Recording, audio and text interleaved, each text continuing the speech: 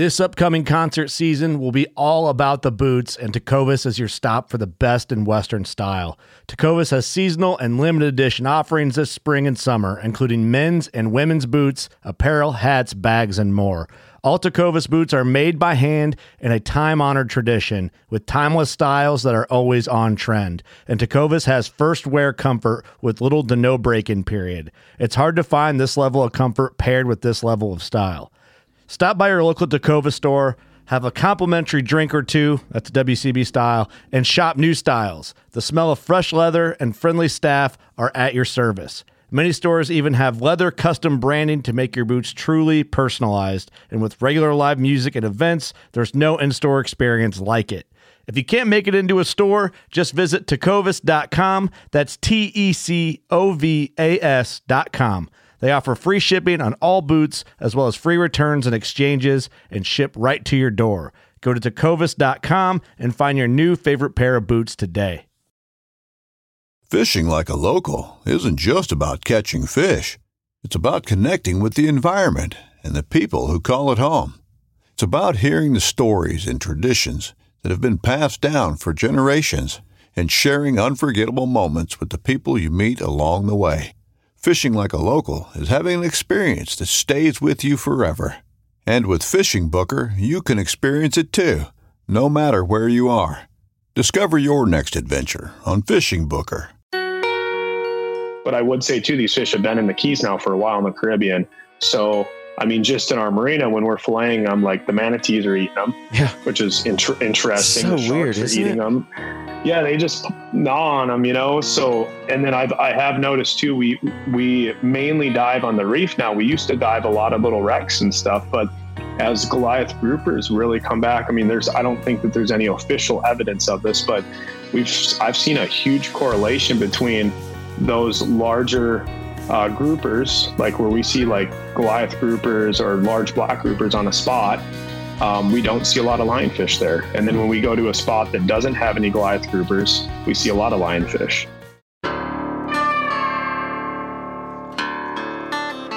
This is the Tom Rowland Podcast.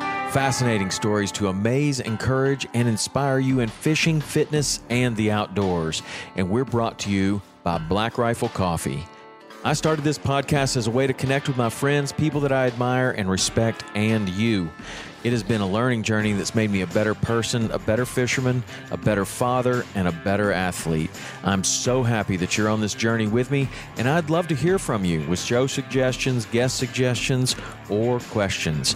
The best way to get a hold of me is through text. You can text 305-930-7346 for the fastest response, but if you prefer to email, you can send that to podcast@saltwaterexperience.com. That's a dedicated email address just for the show. If you like this show, you can show your support by posting about it on social media and tagging me. Text the link to a couple of friends that may also enjoy it, and subscribe and leave a 5-star review if you feel like I've earned it. The website is TomRowlandPodcast.com, and that is where everything lives. All past shows, you can go and listen to any show. You can look up all the different shows that we've done, both the How To Tuesdays, the full links, and the physical Fridays. They all live on TomRowlandPodcast.com. And the social media is Tom_Rowland, ROWLAND, on Instagram, or you can go to our big account, Saltwater_Experience. I hope to hear from you soon. So now, let's get on to today's show. Hello, everyone. I'm Tony Young, and this is the Tom Rowland Podcast.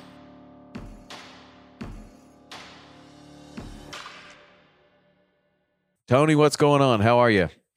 Man, I'm doing awesome. It's good to be back. It's good to see you. Everything's going good down here. Yeah. Yeah. What about yourself? Oh man, things have been going great. Everything's been going great. I'm anxious to talk to you about spearfishing and what you've been up to. Yep. Has it been good lately for you? Yeah, we've had an interesting transition into the wintertime pelagic. The water temp stayed warm for quite a while, and it's just starting to get into that like 78, 79 degree. Mm-hmm. So I feel like our our grouper, closes December 31st, but we've had a really strong finish to grouper, and the pelagics have started to roll in. So it's been a really fun time the last couple of weeks in the Keys for sure. Yeah. What's your favorite time for Wahoo? Well, it kind of different for the Keys. I like the spring months the best for us in the upper Keys. And then if you're down in the lower Keys, the fall months, I believe are the best down there. Now with such, it's really not that far. What would be the difference between the spring and fall in such a short distance? I mean, you're only talking about 100 miles apart. What makes the difference there? I guess that just seems what the runs do. We get a nice early run, like in September. We'll get like that first moon will be really good. And then we just don't get, like, we get good fish in the upper Keys, but it seems like the larger number of schools really start popping up in the springtime. So, the water's a little bit cooler. We've gotten more of our fronts coming through at that point. So I think that has a big play with it. But overall, it just seems like the springtime for us has kind of been the best time up here. Yeah, that's cool. That's cool. And one thing I saw recently, did you just run a marathon? Yeah. You did? I just did one last weekend. And was that your first one that you've ever done? Yes, that was the first one. That's awesome. I paid particular attention to it because my son and his fiance and my daughter and her boyfriend all signed up for a marathon on the same weekend that you did yours. It wasn't the same marathon. They were in Jacksonville. They did the Jacksonville Marathon. But tell me about the one that you did. Well, it's kind of a funny story because I never really saw myself as a runner, and I just kind of got into this last year. So I've been putting in for elk tags in Wyoming for the past few years. And when I drew my tag, I was like, okay, like it's time, it's time to get ready. Like where we're going to be hunting is, I need to get, I'm in shape, but like really need to get the cardio up for the altitude and stuff. So I started running, and then a friend of mine, he's like, hey, you should do this marathon with me. I'm like, okay, kind of committed to it with not really thinking about it.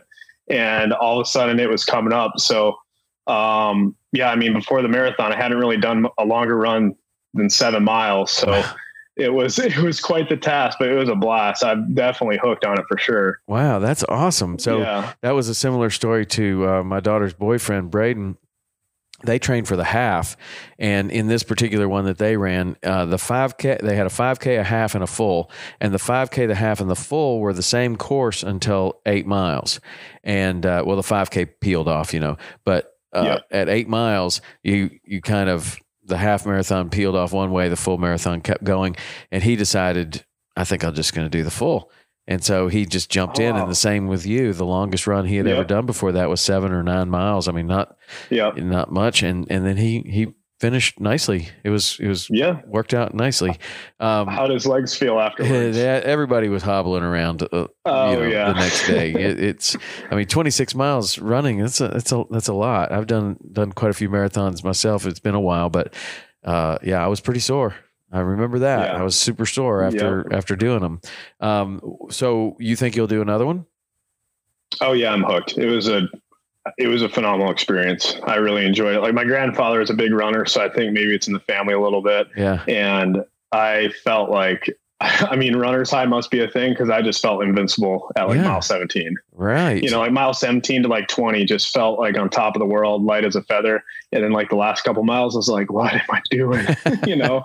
But it was a lot of fun. And there's so many people involved with it. It's a whole industry that I had never been exposed to before. So I love race day, man. And I got just a little, I used to do those races myself, and then to go back and do it, I was just kind of watching the kids and supporting them. And we drove around the course and met them at these different places, and it was really fun.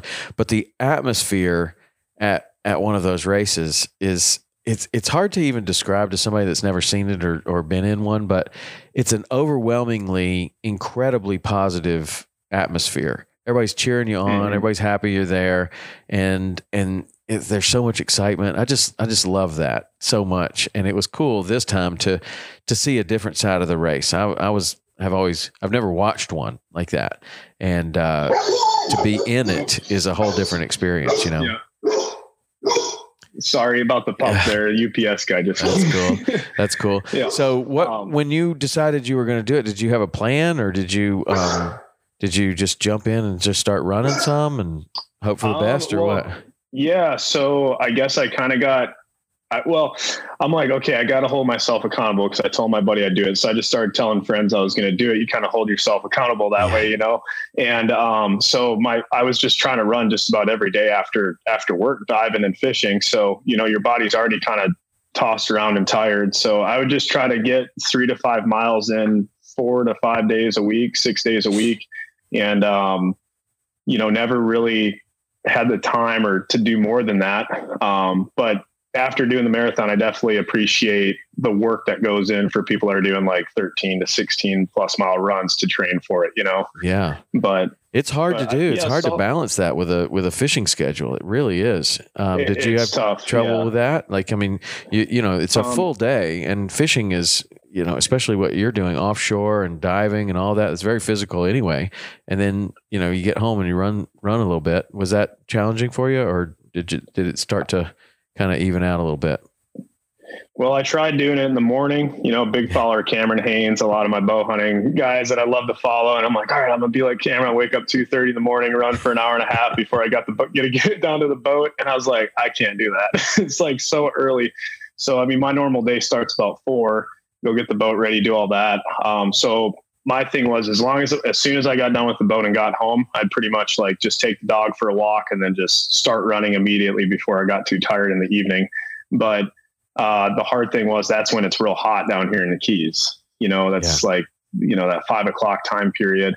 But it actually became like a really nice break in the day, which you can appreciate too. It's, you know, you put the headphones in, catch up on some podcasts, listen to your podcast a lot. Nice. And it's just like, it became a nice piece in my day. So actually, you know, after a couple of weeks, you almost start craving a run after getting down the water. I know it's hard to imagine that when you're first starting, that's where you'll end up. But I did the same thing. And what my trick was, the biggest challenge for me after fishing on the skiff all day in Key West, I would come back, and if I stepped foot into the house in the air conditioning, there was a real good chance that I wasn't coming back out. Yeah. And so I would keep my running shoes in the truck, and I would just change clothes and just go before I ever walked in the house, because man, the feeling of that air conditioning after you've been outside all day fishing in August or something.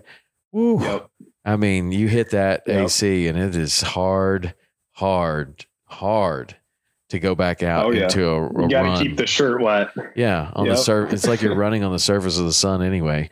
But I've really enjoyed the marathon training, and it was really, you know, it really transferred over to lots of other parts of my life of just, you know, preparation and discipline. And you know, when you're tired, a lot of times you feel like all I want to do is lay down, but actually if you go for a run or you get some exercise, you seem to have more energy. Right. That was all really, really great for me. And I was doing it when my kids were little, and I had like a double jogging stroller. I used to take the boys. It was a good time, you know, to spend time with them. And I don't know, I have very fond memories of the marathons and stuff. So it was cool to watch you do that, see you do that, and see my kids getting involved in that right now. It's very cool. Yep. Well, and I got the missus involved too, so that's always nice. So she'll run a mile or two with me most days, and so we're gonna do the 7 mile bridge run down here in the Keys, which that's a great run. As long as we get in, you know. Right, you got to get.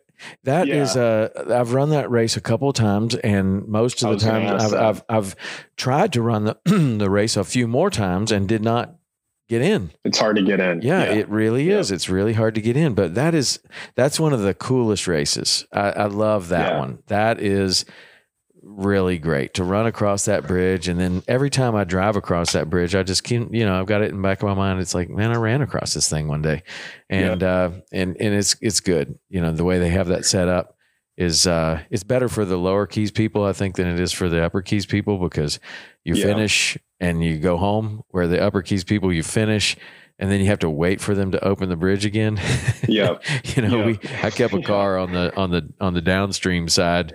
So we were finished and just kept going. But, you know, Well, it's the key. So there's probably some beers waiting for you. Oh, there's some beers, I'm sure. For sure. Yeah. There definitely are. There definitely are. That's a great race though.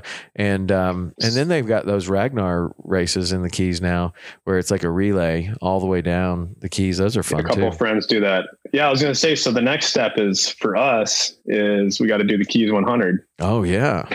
Can you imagine that? That's what my son is trying to do right now. He is, this marathon was the first step in really, and it was almost like a training run for him because his goal is to try to do one of these 100-mile races. So he did the marathon, and then the next thing is this 50K mountain race, which is roughly a little more than 30 miles, I guess. And then the next thing would be the 100 that he's trying to do. Yeah.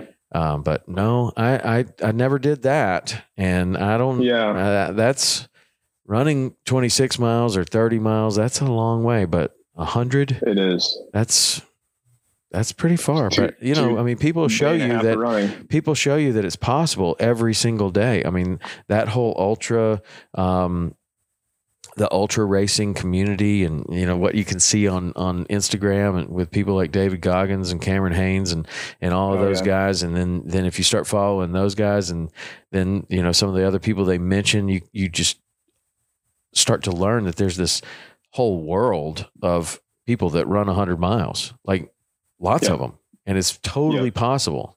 Now, it seems very challenging, but it is totally possible. Well, and that's what was really exciting for me. Like you said, race day, I was like, man, I knew that it was an industry and it was a thing that a lot of people do it, but then to be there and there's like 1,000+ people lined up to run, it's a little intimidating. And then it's like, man, everybody is extremely, nice and excited. Everybody's got signs. All the people at the aid stations are phenomenal. It's like, I can't even imagine when you get further into the industry, like how much you'd have in common with all the people. Yeah, it's really cool. When I ran my first marathon, I think I had read somewhere. Another day is here and you're ready for it. What to wear? Check. Breakfast, lunch, and dinner? Check. Planning for what's next and how to save for it? That's where Bank of America can help. For your financial to-dos, Bank of America has experts ready to help get you closer to your goals. Get started at one of our local financial centers or 24/7 in our mobile banking app. Find a location near you at bankofamerica.com/talktous. What would you like the power to do? Mobile banking requires downloading the app and is only available for select devices. Message and data rates may apply. Bank of America NA, member FDIC. Somebody said, if you really want to have a great experience, wear a shirt with your name on it. And, you just have a shirt, it's Tony, it just says Tony across there.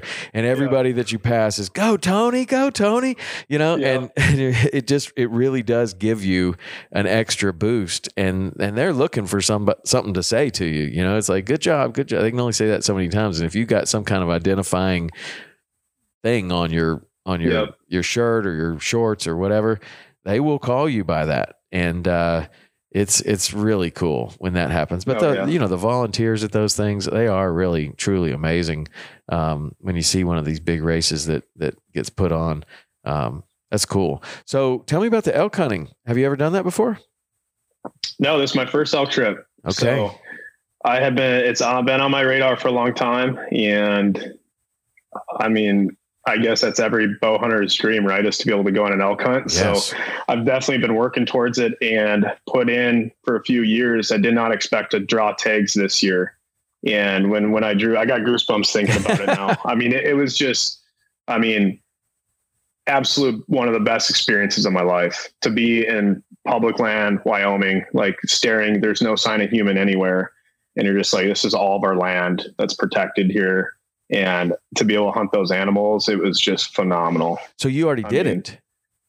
Yeah, this September. Oh, awesome. Yeah, this past September. Yeah, so that was the whole thing with the marathon is I'm like, okay, I got the elk hunt coming up. My buddy wants to do a marathon. I'm just going to, buckle down. And I'm like, okay, I'm training for the marathon. That was my way to like get the energy to like keep going because for a while I'd go work and then run 4 or 5 miles and then come home, shoot my bow, do a couple hundred arrows and like just that repetition every day. And it's like, but it paid off. The trip was just phenomenal.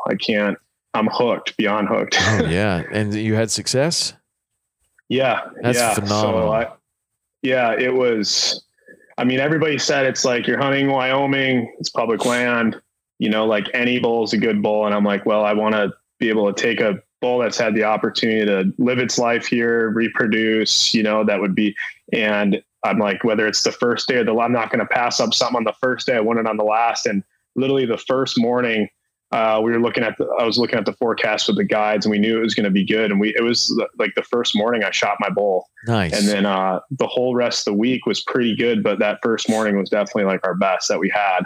It was a phenomenal hunt, just so much fun. And then we spent the rest of the week trying to get my buddy his bull, and unfortunately he didn't get one. He did have a chance, and just shot a little high, so kind of missed him. But just like, he was shooting my bow because a moose scared our horses, and one of the mares went back and like bumped into his horse and just it bent his riser on his bow and blew his sight off. So he was shooting my bow, which he's a lot taller. So it's, he was having a hard time finding his anchor point. And I felt terrible when that elk came in for him, but it was just awesome, which I'm sure you can relate. So, well, I can, but I'm kind of a white belt elk hunter myself. My boys both go to Montana State, and they're in Bozeman, and they are far more into it than I am, but they've gotten me involved in the first couple of times that I went. I just went as support, like, just helping them.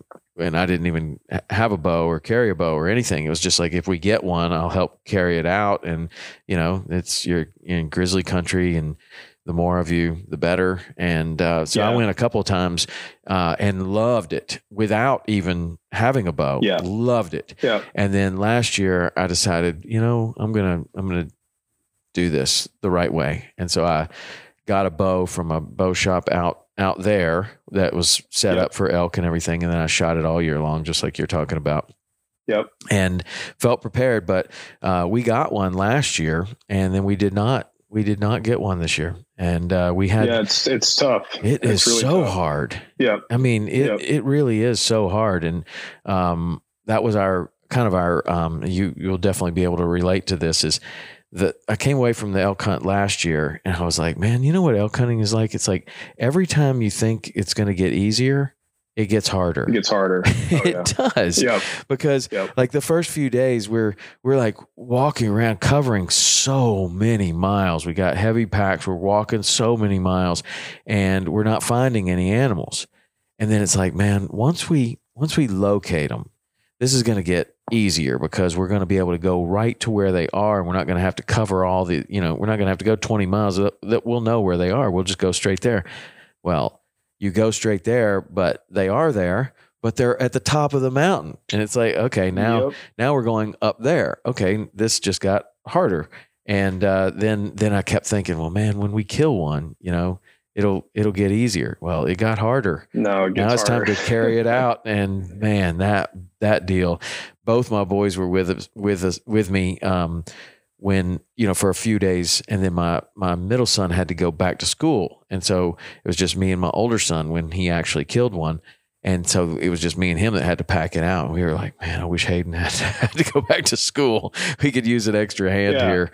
But what a great experience. Just the whole thing is it's just fantastic. You have to be in really good shape. You have to have practiced all this practice with a bow and getting dialed in, and just practice over and over and over in all different conditions and everything. I just loved that part of it so much. It's just awesome. Yeah. It was phenomenal.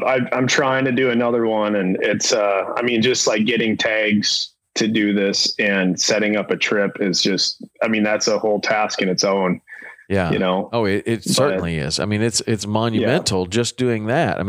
When you find yourself there, it's like, man, so much has happened to even be here right now. Oh yeah. That's a success in itself. I wonder, as you're kind of, how much bow hunting had you done before the elk trip? Yeah. So, when I was a kid growing up in Minnesota, I was introduced to it when I was like, I got photos of my grandpa and me shooting recurves, and I was probably 5 years old at elk targets, and so I had shot arrows and stuff, but I never really hunted until I guess really the last 4 or 5 years. Mm-hmm. So, do a lot of whitetail hunting, but yeah, this was the first trip for elk. And that was part of the training, right? It's just trying to shoot as much as I can. I've shot a lot of whitetail and I've spent a lot of time in the woods, but going out in Wyoming, got to have a guide. I'm coming from that side of the industry as a guide. I'm going to shoot as much as I can. I'm going to be in as good a shape as I can, because I don't want to let down the guides or, I might only, if I get one chance, that might be the only chance I get. So I know how hard it is.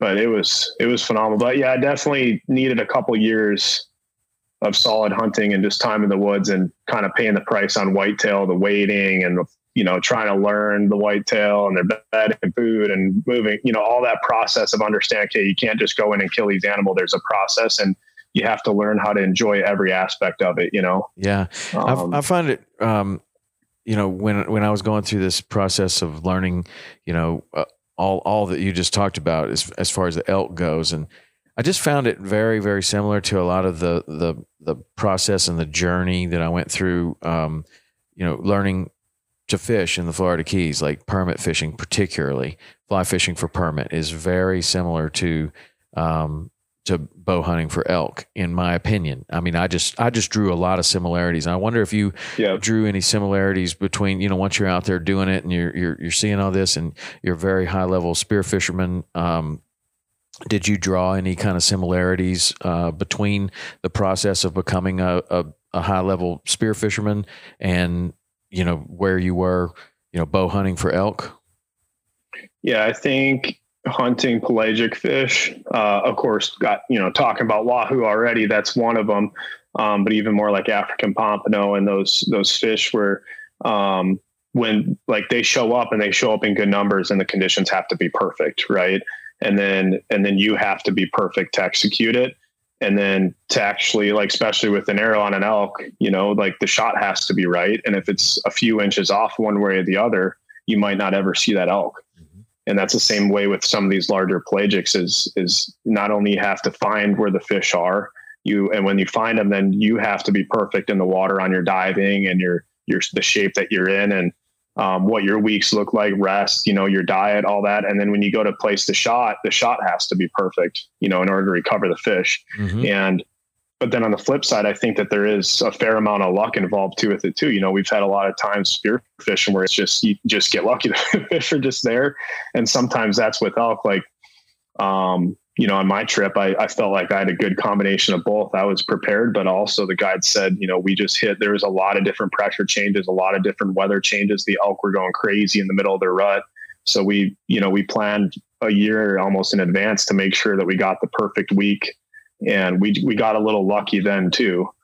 So, but yeah, you have to practice a lot. I mean, I'm constantly shooting my spear gun, just at targets and stuff, just to kind of keep up on it. And you'll do that in the water?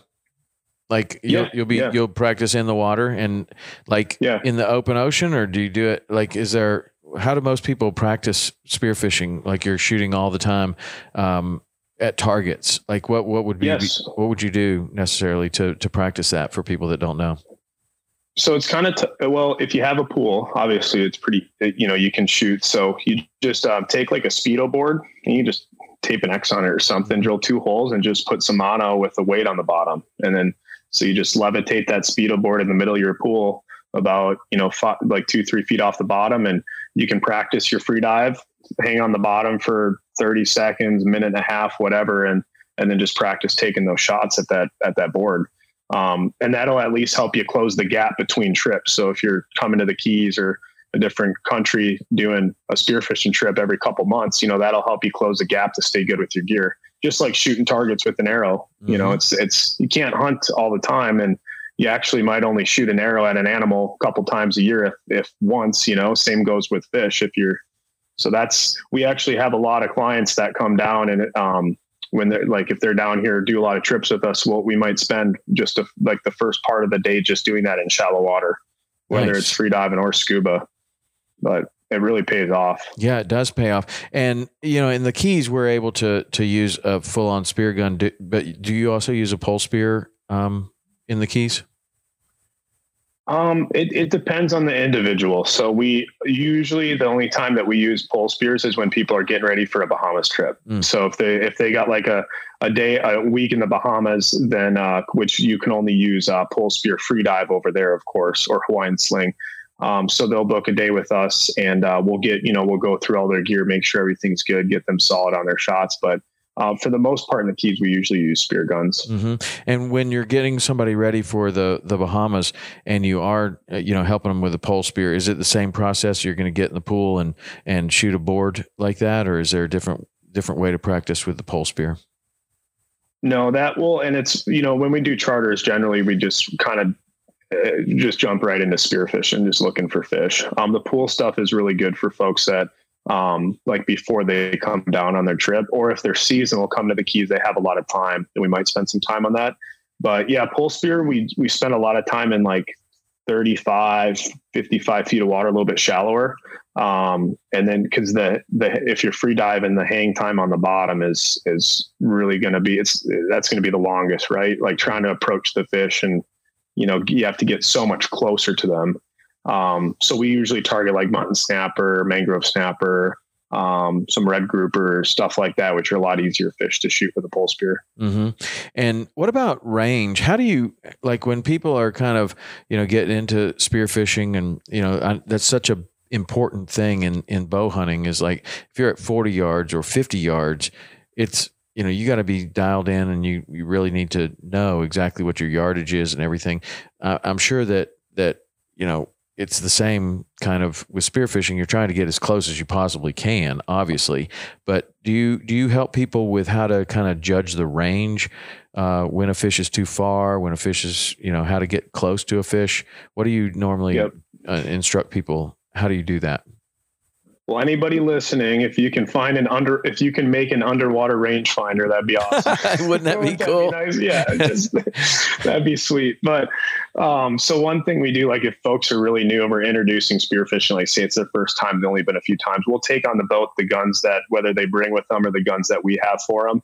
And we'll just take the shaft out with the line, and we'll actually walk it out to the boat. So one of our boats 36 foot. So we walk that shaft all the way out so they can get a visual. They'll actually hold the gun out, and then they can see how far that is. Mm-hmm. Of course, everything is going to be a little closer, a little bigger underwater feeling like, but at least they can get a distance. And then when they're first getting started, we always go down and they will shoot the gun at least once or twice. If it's a new gun to them, like if they're using one of ours, so that they can get a feel for it underwater. Mm-hmm. But, as you do it more, every fish reacts a little bit differently. Like mangrove snapper, even though they're smaller fish, they're just like a blast to hunt. They come straight in at you, and they are very curious. And then they'll like get to this point where they're just a few feet from you. They'll be like, I'm not sure if I should keep coming in any closer. Then they turn sideways, and then they take off. So like mangrove snapper, you can shoot 3 feet, 4 feet away, whereas mutton snappers keep a far distance. So, generally I tell is like, as soon as you can see detail in the fish, when you can really start to pick out some of the details in the fish's face, like a dog snapper has that teardrop, or muttons have like those little blue marks, or as soon as you can really start to see the detail in the fish, that usually indicates that you're close enough for a shot. That's so cool. What's your favorite, fish to hunt in the water? It kind of depends on where we're at. I really enjoy hunting black grouper in the Bahamas on pole spear. The hunt there is just a ton of fun. You can hunt from the surface. The water there is really clear. Like our best days in the Keys is like kind of how the Bahamas is a lot of the year. And I love seeing the larger grouper rock up and then being able to go down with a pole spear. But in the Florida Keys or South Florida, I really like hunting wahoo in the winter, and African pompano, especially. I just think those two species are just, because they're just so hard to come across, and when it's going to be good, you're like, just the energy on the dock and on the boat when you're heading out, you're like, no, you're about to get into them. You're like, it's pretty fun. What does that look like I'm sure. But what does it look like when you wake up in the morning and you look at the weather and you look at the time of the year and the tides and everything else? What tells you, man, this is going to be a killer wahoo day? Today's the day. Like what would that look like to you? Those are the secrets. Well, if I'm can't sleep and I'm scrolling through Instagram at 2 a.m, that's how you know it's going to be good. Yeah. I can't ever sleep the night before. Well, just like in the Upper Keys, I like the springtime, and we try to go around the moon cycles. The full moons are really good. Those fish are usually together in schools. They're more active. They're feeding, so they're going to be on a lot of the spots where we see the bait and stuff like that. But calm weather days are really nice. So if it's February, March, something like that, and you got a calm day and it's close to a moon, that's just a really good indication that you're going to have wahoo. And there's like wind directions, currents, and all that stuff that really helps out. But just playing the moons on the right type of month is a big deal. If you kind of think about wahoo, they spend a lot of time toward the surface. So if it's real rough out, just in general, haven't seen a whole lot of them when it's rough out. Mm-hmm. So that's always you're nice. Also, you dive, but you're fishing a lot as well. And do you see that the days that you get really super excited about, today's probably going to be a really good day to spearfish wahoo. Would it also be a really good day to catch wahoo, or are the conditions different for what's best for rod and reel and what's best for getting in the water and spearfishing? Yeah, that's a good question. I think it's just like anything, you got to fish or spearfish when the fish are there. Yeah, so that helps. So, around the same times that we're seeing them, I've been on when I was really starting to dial in wahoo like 5 years ago. We went pretty much every condition, and we just noticed trends. We just don't see the fish during certain conditions. So if we're not seeing them when we're diving, you're probably not going to catch them. Mm-hmm. But it correlates. When we're seeing them in the water, I'm, talking to other captains that are high speeding or trolling lures and stuff, or live baiting, and they're catching them too. Mm-hmm. But what I have noticed is where we dive and where people fish, sometimes it's a lot different. With fishing, you can cover a lot more ground than we can diving. It's a lot of patience, right? And it's a lot of risk. If you see a nice edge out in 400 feet of water, like that might be really nice to fish because, you can high speed troll that and cover a lot of distance. So if the fish might have already passed through a certain spot, but for us diving, we're just sitting there drifting, looking for them. Like people might lose patience after an hour or two of that. Yeah. So, especially if you're not seeing them. All right. Like when you're doing that type of hunting basically is what it is really. And you get it like when you're down there and you're talking about the mangrove snapper, if you're taking people down there, you might see mangrove snapper, you might see grouper, you might see hogfish, there's all kinds of different targets that you could possibly have. So if you're not seeing what you're like, if you're really after mangroves, but for whatever reason, you're not seeing very many, there might be something else that you could shoot there. Yeah. Exactly. But when you're doing this wahoo out in the open water, I would imagine that there's sometimes when you're not seeing them and really you're not seeing much else either. Right. How do you keep your customers like entertained or focused enough to be like, I have confidence here and they're going to be here. Like we just have to stick it out a little bit. Right. But it's one thing when you're kind of envisioning what could possibly be under the water, when you're on top of a boat and you're like, okay, patience, and maybe we'll just eat a sandwich and kill a little time here. And then the fish might show up here in a little bit.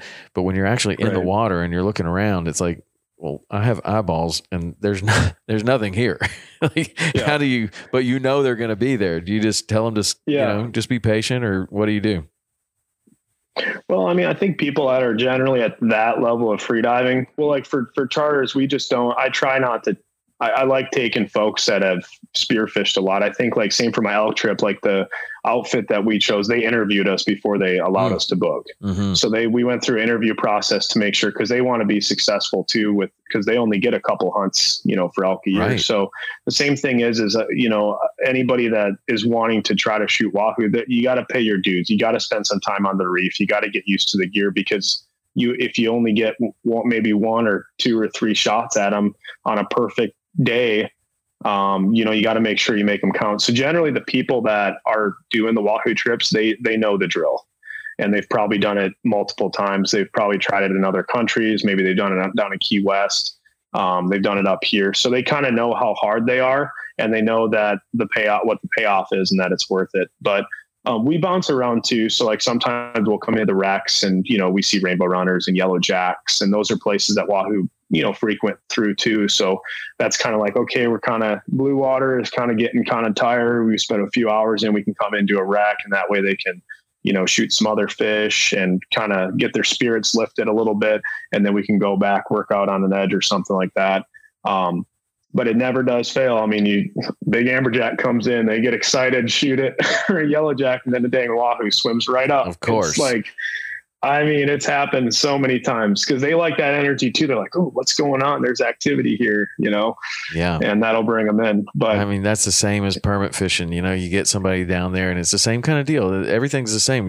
You're kind of interviewing people for this best time of the year, and you want them to be successful, but you also want to be successful. So you want to take the right person, and you know, the best ones, like fly fishing for permit, they won't cast at anything else. A school of bonefish swims up and they're like, I'm not casting at that. They've already done that, because as soon as you hook that thing, there's the permit. That's exactly what happens. And that's happened to these people over and over. And they're like, I'm not doing that anymore. And even if that's I'd love to catch that bonefish, but I'm not going to, because this is the target for today. That's the guy you really want. And that's the guy that's going to be successful because everything that you cast at, that might have been your shot, you know? When you're what are the kind of things that you want somebody to, you know, to have like previous experience? Like if you're kind of interviewing someone for, you know, they say, I want to go wahoo, spearing wahoo.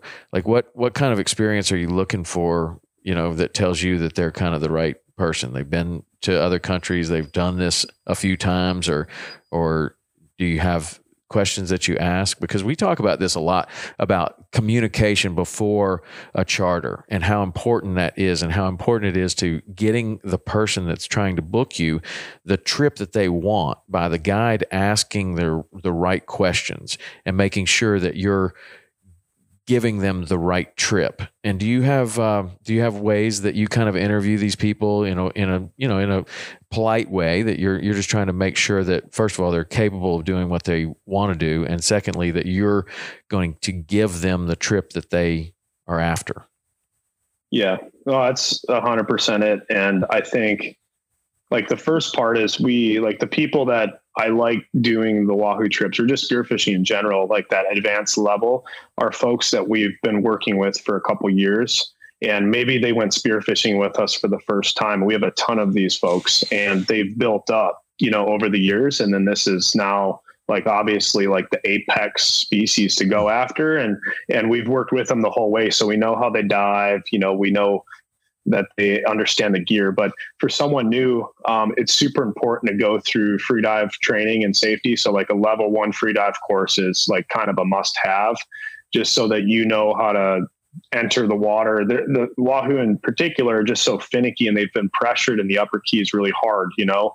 So like if you enter the water wrong, you could spook them away. A lot of times, or if you can't hold your breath long enough with a certain school, they might stay 30 feet away. But if you're down there hanging for a minute and a half, 2 minutes, they might come right up to you. And that you might only be 15 feet below the surface, but it's going to take some time. Generally folks that, you know, if they don't have their own free diving fins or their own equipment, or they don't want to travel with, that's usually indication that they're a little bit newer. And like, I never want to turn anybody away, but I also want to make sure that they don't get turned off from the sport. They don't get overwhelmed in the water. And it's like a tough feeling, you know, when you have a school of fish come through and you're like, there they are, and the diver's not ready or something like that. And for me, it doesn't make a difference. I want the diver to be successful, but I also don't want to turn them away from one of the most amazing hunts that they'll ever have, you know? Mm-hmm. But yeah, just having their own equipment, having some time in the water, having a couple fish under their belt, and being used to their equipment's the biggest thing. Like spear guns don't have sights on them. So if you haven't shot the blue water guns before, that's going to be a big trick to kind of get through. Yeah.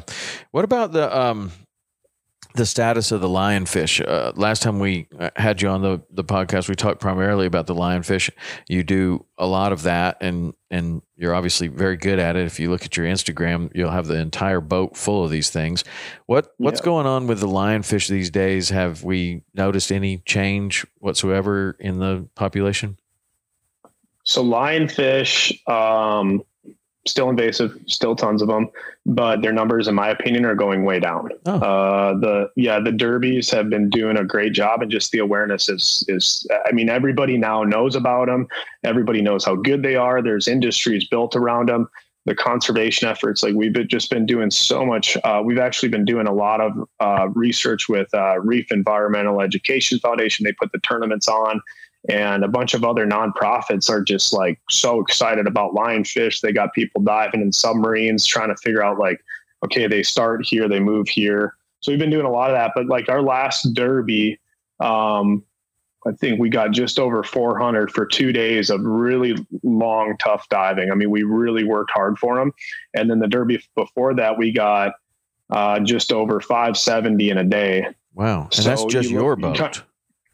Yeah, just right? One boat, four of us. And how many boats would be in a derby like that? I think the last, I think it was like 14 teams. So 14. There could 14 be boats. Thousands and thousands of. Is there? Do they? I'm sure they have a head count of total.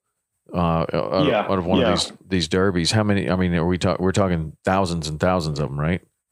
So there's a couple different ones. The one in the Florida Keys, there's two. Those are the two derbies that we do. And I think we, like the last tournament, I think we shot about a third of them between all the teams. So, but we really, I mean, we charter for it, so we really understand the lionfish very well. We kind of know what habitat they like, and on top of that, like we put in a lot of effort. You know, we're extremely dialed in. Like when it comes to preparation for a lionfish tournament, like I'd probably put more into that than running my marathon. Wow. I mean, it's every spot is played out. We have all the different tank mixes that we're diving. So we're mainly on the reef ledge, but I mean, everything is dialed down to the minute. And we got backup plans for backup plans. So we put a lot of effort in at doing it for sure. Yeah. But it's interesting to me that you feel like the numbers are going down, because at one point, you know, we were talking to different people, and they're like, I don't think we're ever gonna get rid of these things. I mean, we may not get rid of them, but you know, it also looked like they were like reproducing faster than they were being eliminated, I guess. And so it's very refreshing to hear somebody that spends as much time at it as you do to think that the numbers have gone down, even if it's slightly. Well, yeah, I've definitely noticed it. I mean, just for charters alone, just like someone books a lionfish charter, like we used to years ago, we would shoot, 30 to 50 on charter for someone just doing 4 dives in a day. I mean, that was like an easy average. And now I'd say we're more in like that 15 to 20 fish range would be like your estimated what we actually get on the boat. We see more, but sometimes they're harder, don't actually get all of them. Some of the smaller ones are hard to bring up. But I would say too, these fish have been in the Keys now for a while in the Caribbean. So, I mean, just in our marina, when we're filleting them, like the manatees are eating them, which is interesting. So the sharks weird, are isn't eating it? them. Yeah, they just gnaw on them, So, and then I have noticed too, we mainly dive on the reef now. We used to dive a lot of little wrecks and stuff, but as Goliath groupers really come back, I mean, I don't think that there's any official evidence of this, but I've seen a huge correlation between those larger groupers, like where we see like Goliath groupers or large black groupers on a spot. We don't see a lot of lionfish there. And then when we go to a spot that doesn't have any Goliath groupers, we see a lot of lionfish. So it would make complete sense. I mean, a Goliath grouper can eat about anything it wants to. And it would make sense that they do, but you haven't seen one just eat a free swimming lionfish ever? No. Yeah. Not yet. But we did do some work with Reef, and we had GoPros down, and we were doing like hydrophone work, which was really interesting, like trying to play back a lionfish sound, or like a call basically, and see if we could call lionfish in. And that was fun, interesting study we did with them. We actually had a lionfish that like like swam away and hid when a nurse shark came close to it. Really? So, and I would say lionfish too are like, they're starting to swim away when we approach them. So just like wahoo do, like wahoo are starting to avoid divers. In my opinion, I've noticed that. And I've seen the same for some larger lionfish that have been through the process. You know, maybe they've survived a tournament or two and they're now seeing us as predators. So they're starting to hide. Yeah. So I think that's an indication that there are some sharks and some groupers that are starting to eat these things. Yeah. I saw a video. It went around Instagram, and a guy shot one, and a mutton snapper came over and he pulled it off the spear, and it's just kind of floating there, and the mutton snapper ate it. And that was going to be one of my questions for you today, is if you're noticing any predation on the lionfish, because that would obviously, you know, we can kill them all we want. We see that a lot. Yeah, we see that a lot. So if you shoot a lionfish, like some of the smaller ones, you know, we'll kill them and then we'll shoot them. We'll just leave them on the reef, and eels immediately are on top of them. Like we've had eels, like lionfish will be sitting next to a coral and the eel will just sit there and wait for us to shoot it. But so I think that as long as the lionfish is dead, I think then the predator would be like, okay, well, I don't have to exert energy to hunt this fish, so now it's worth it. Versus at what point does it switch where I'm going to exert energy to hunt this fish? Yeah. I think that's what I haven't like really seen it, but I've just noticed where we have large predators like Goliath grouper, I have noticed that there are very few lionfish, if any, on those spots. Yeah. And what about your opinion of the population of the Goliath grouper? Has it grown, shrunk? Do you notice any difference? Well, we spent 3 days scouting. And thing with the lionfish tournaments, we do a lot of scouting. So the one tournament we can hunt anywhere. It's not just the Keys. We can go in the Gulf. You can go to the Bahamas, wherever you want. So I'm like, all right, let's try to get 1,000 fish. We want to get a bunch. So we have a bunch of spots in the Gulf, and we wanted to go take inventory of the lionfish because a couple of these spots, you know, used to have like 300 plus lionfish on one area. And we spent 3 days looking, and some of the spots, I mean, there was like 50 to 70 adult sized Goliath grouper on these spots. And like 2 years ago, didn't see that. Wow. So it was, and then on the reef, I would say the healthier reefs that we have in the Keys, meaning like really nice, strong relief where we see a lot of bait. Like if you're fishing there, like Speedos and ballyhoo will come up, where the yellowtail's good, you know, all that stuff. If we're doing a drift dive on scuba, which is like 30 minutes, I generally see at least 1 to 4 Goliath grouper per spot.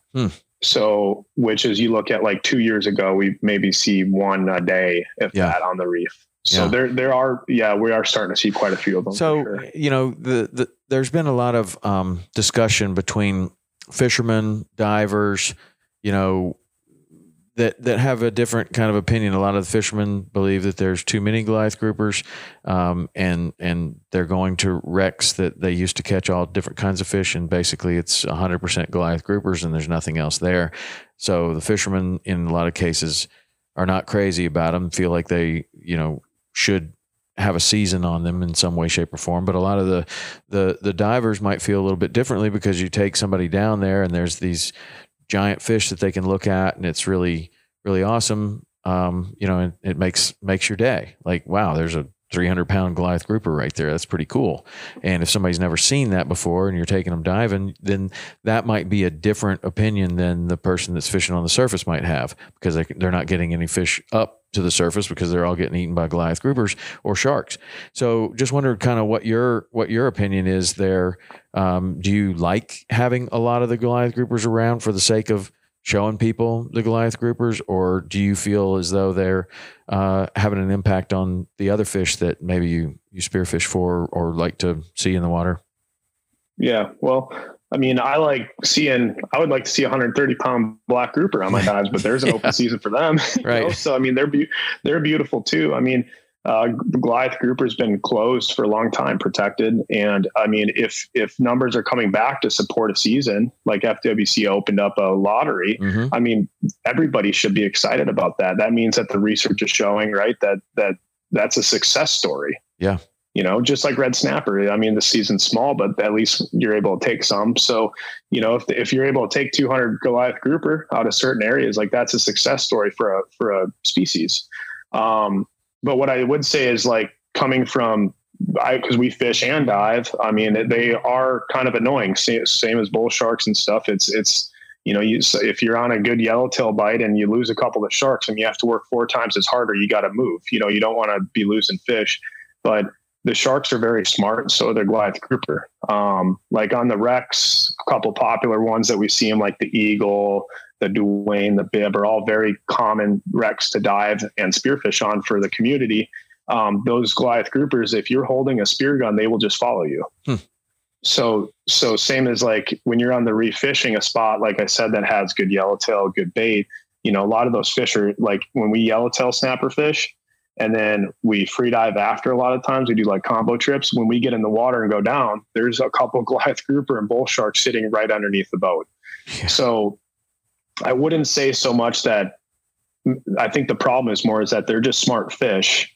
They're old, smart fish, and they know it's like, okay, well, I'm going to hang underneath this thing because there's a yellowtail or grouper that is dangling from a line, having a hard time getting to the bottom, and it's easy for me to grab it. Right. And same with the sharks. I mean, how many times have you fished and you see like there's a shark underneath the boat and you get the fish close and goes out and grabs it? Oh yeah. I mean, but it does seem that it's happening a lot more. And in certain areas that, maybe there were 1 or 2 sharks, now it's just so many that you just have to move. I mean, it's like we have no chance of catching anything here. Maybe you can catch the first 1 or 2.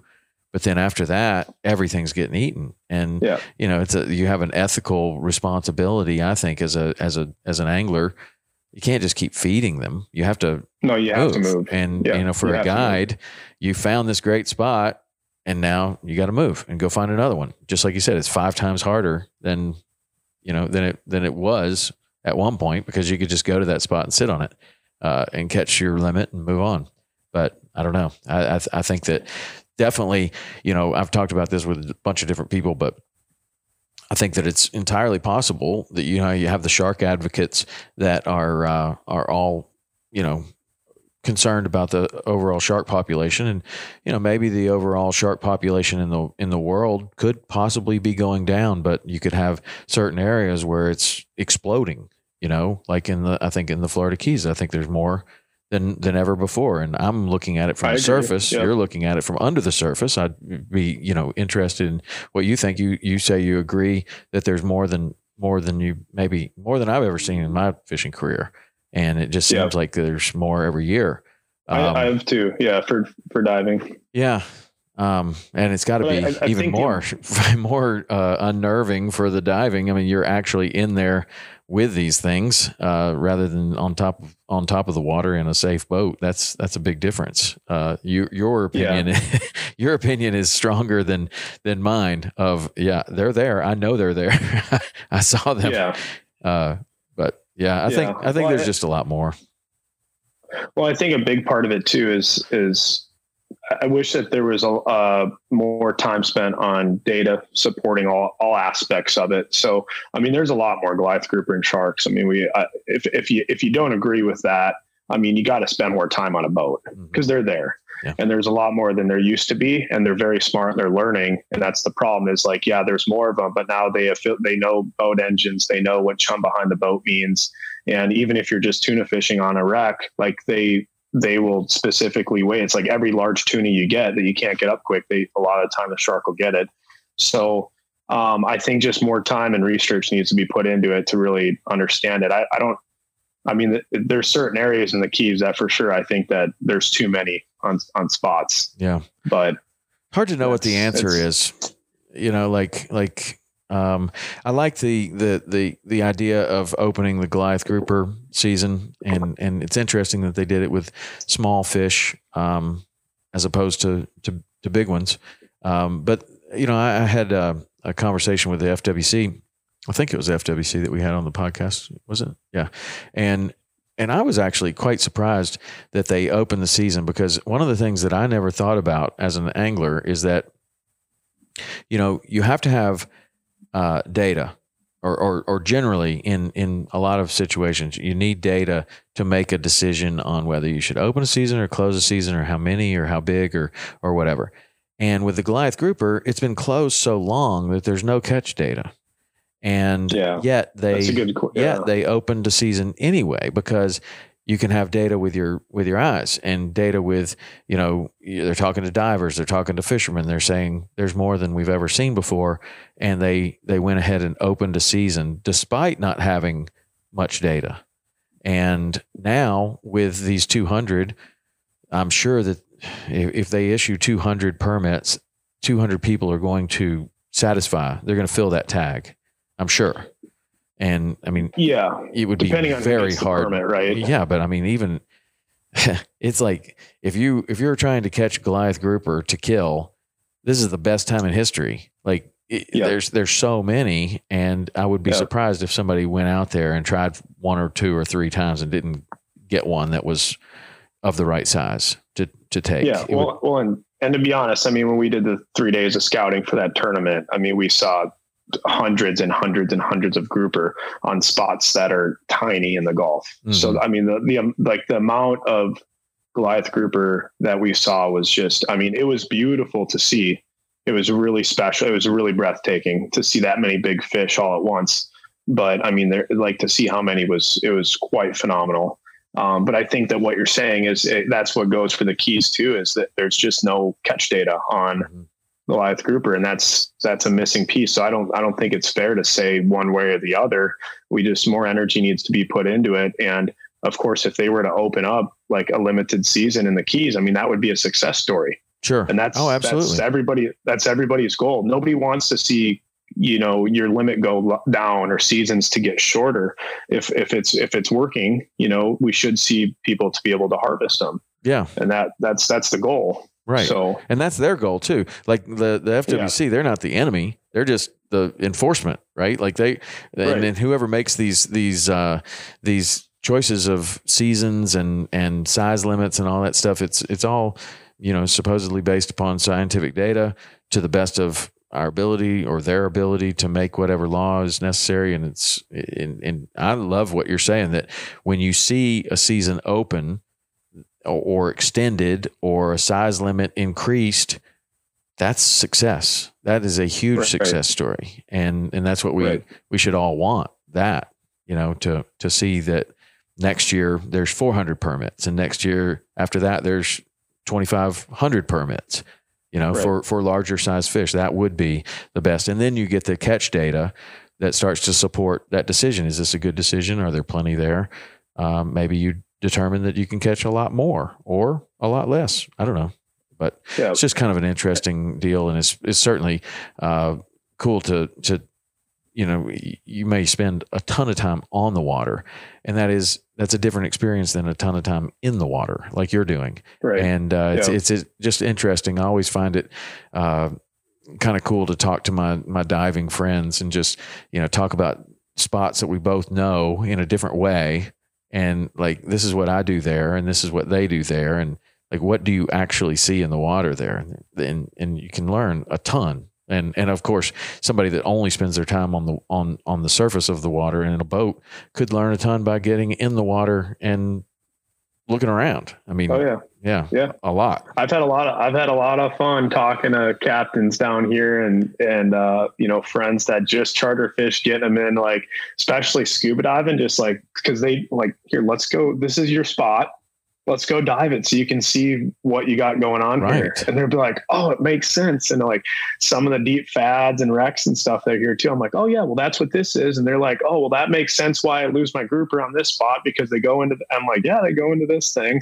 So it helps them all out. And like one last note on the Goliath grouper stuff is I would just say, like, there's nothing easy about making these decisions. And I've learned that from a number of seminars I've gone to with NOAA Fisheries. I really enjoy fisheries management as a whole. Mm-hmm. I'm sure you do as well. Mm-hmm. Yeah. There's nothing easy about trying to collect data and try to predict, outcomes and stuff. So, I mean, it takes time. And I think the more people cooperate or just to open to changes and the idea of it, and the more they're willing to like help out with the data, I think that will all be better for everyone, Yeah. So yeah, for sure. I mean, the Goliath grouper is a great example of that. With no data, there's no chance, for a long time, there was no chance that they were going to make any decision on it. And, it was probably public outcry that made them really look hard at this and say, what would taking 200 fish look like?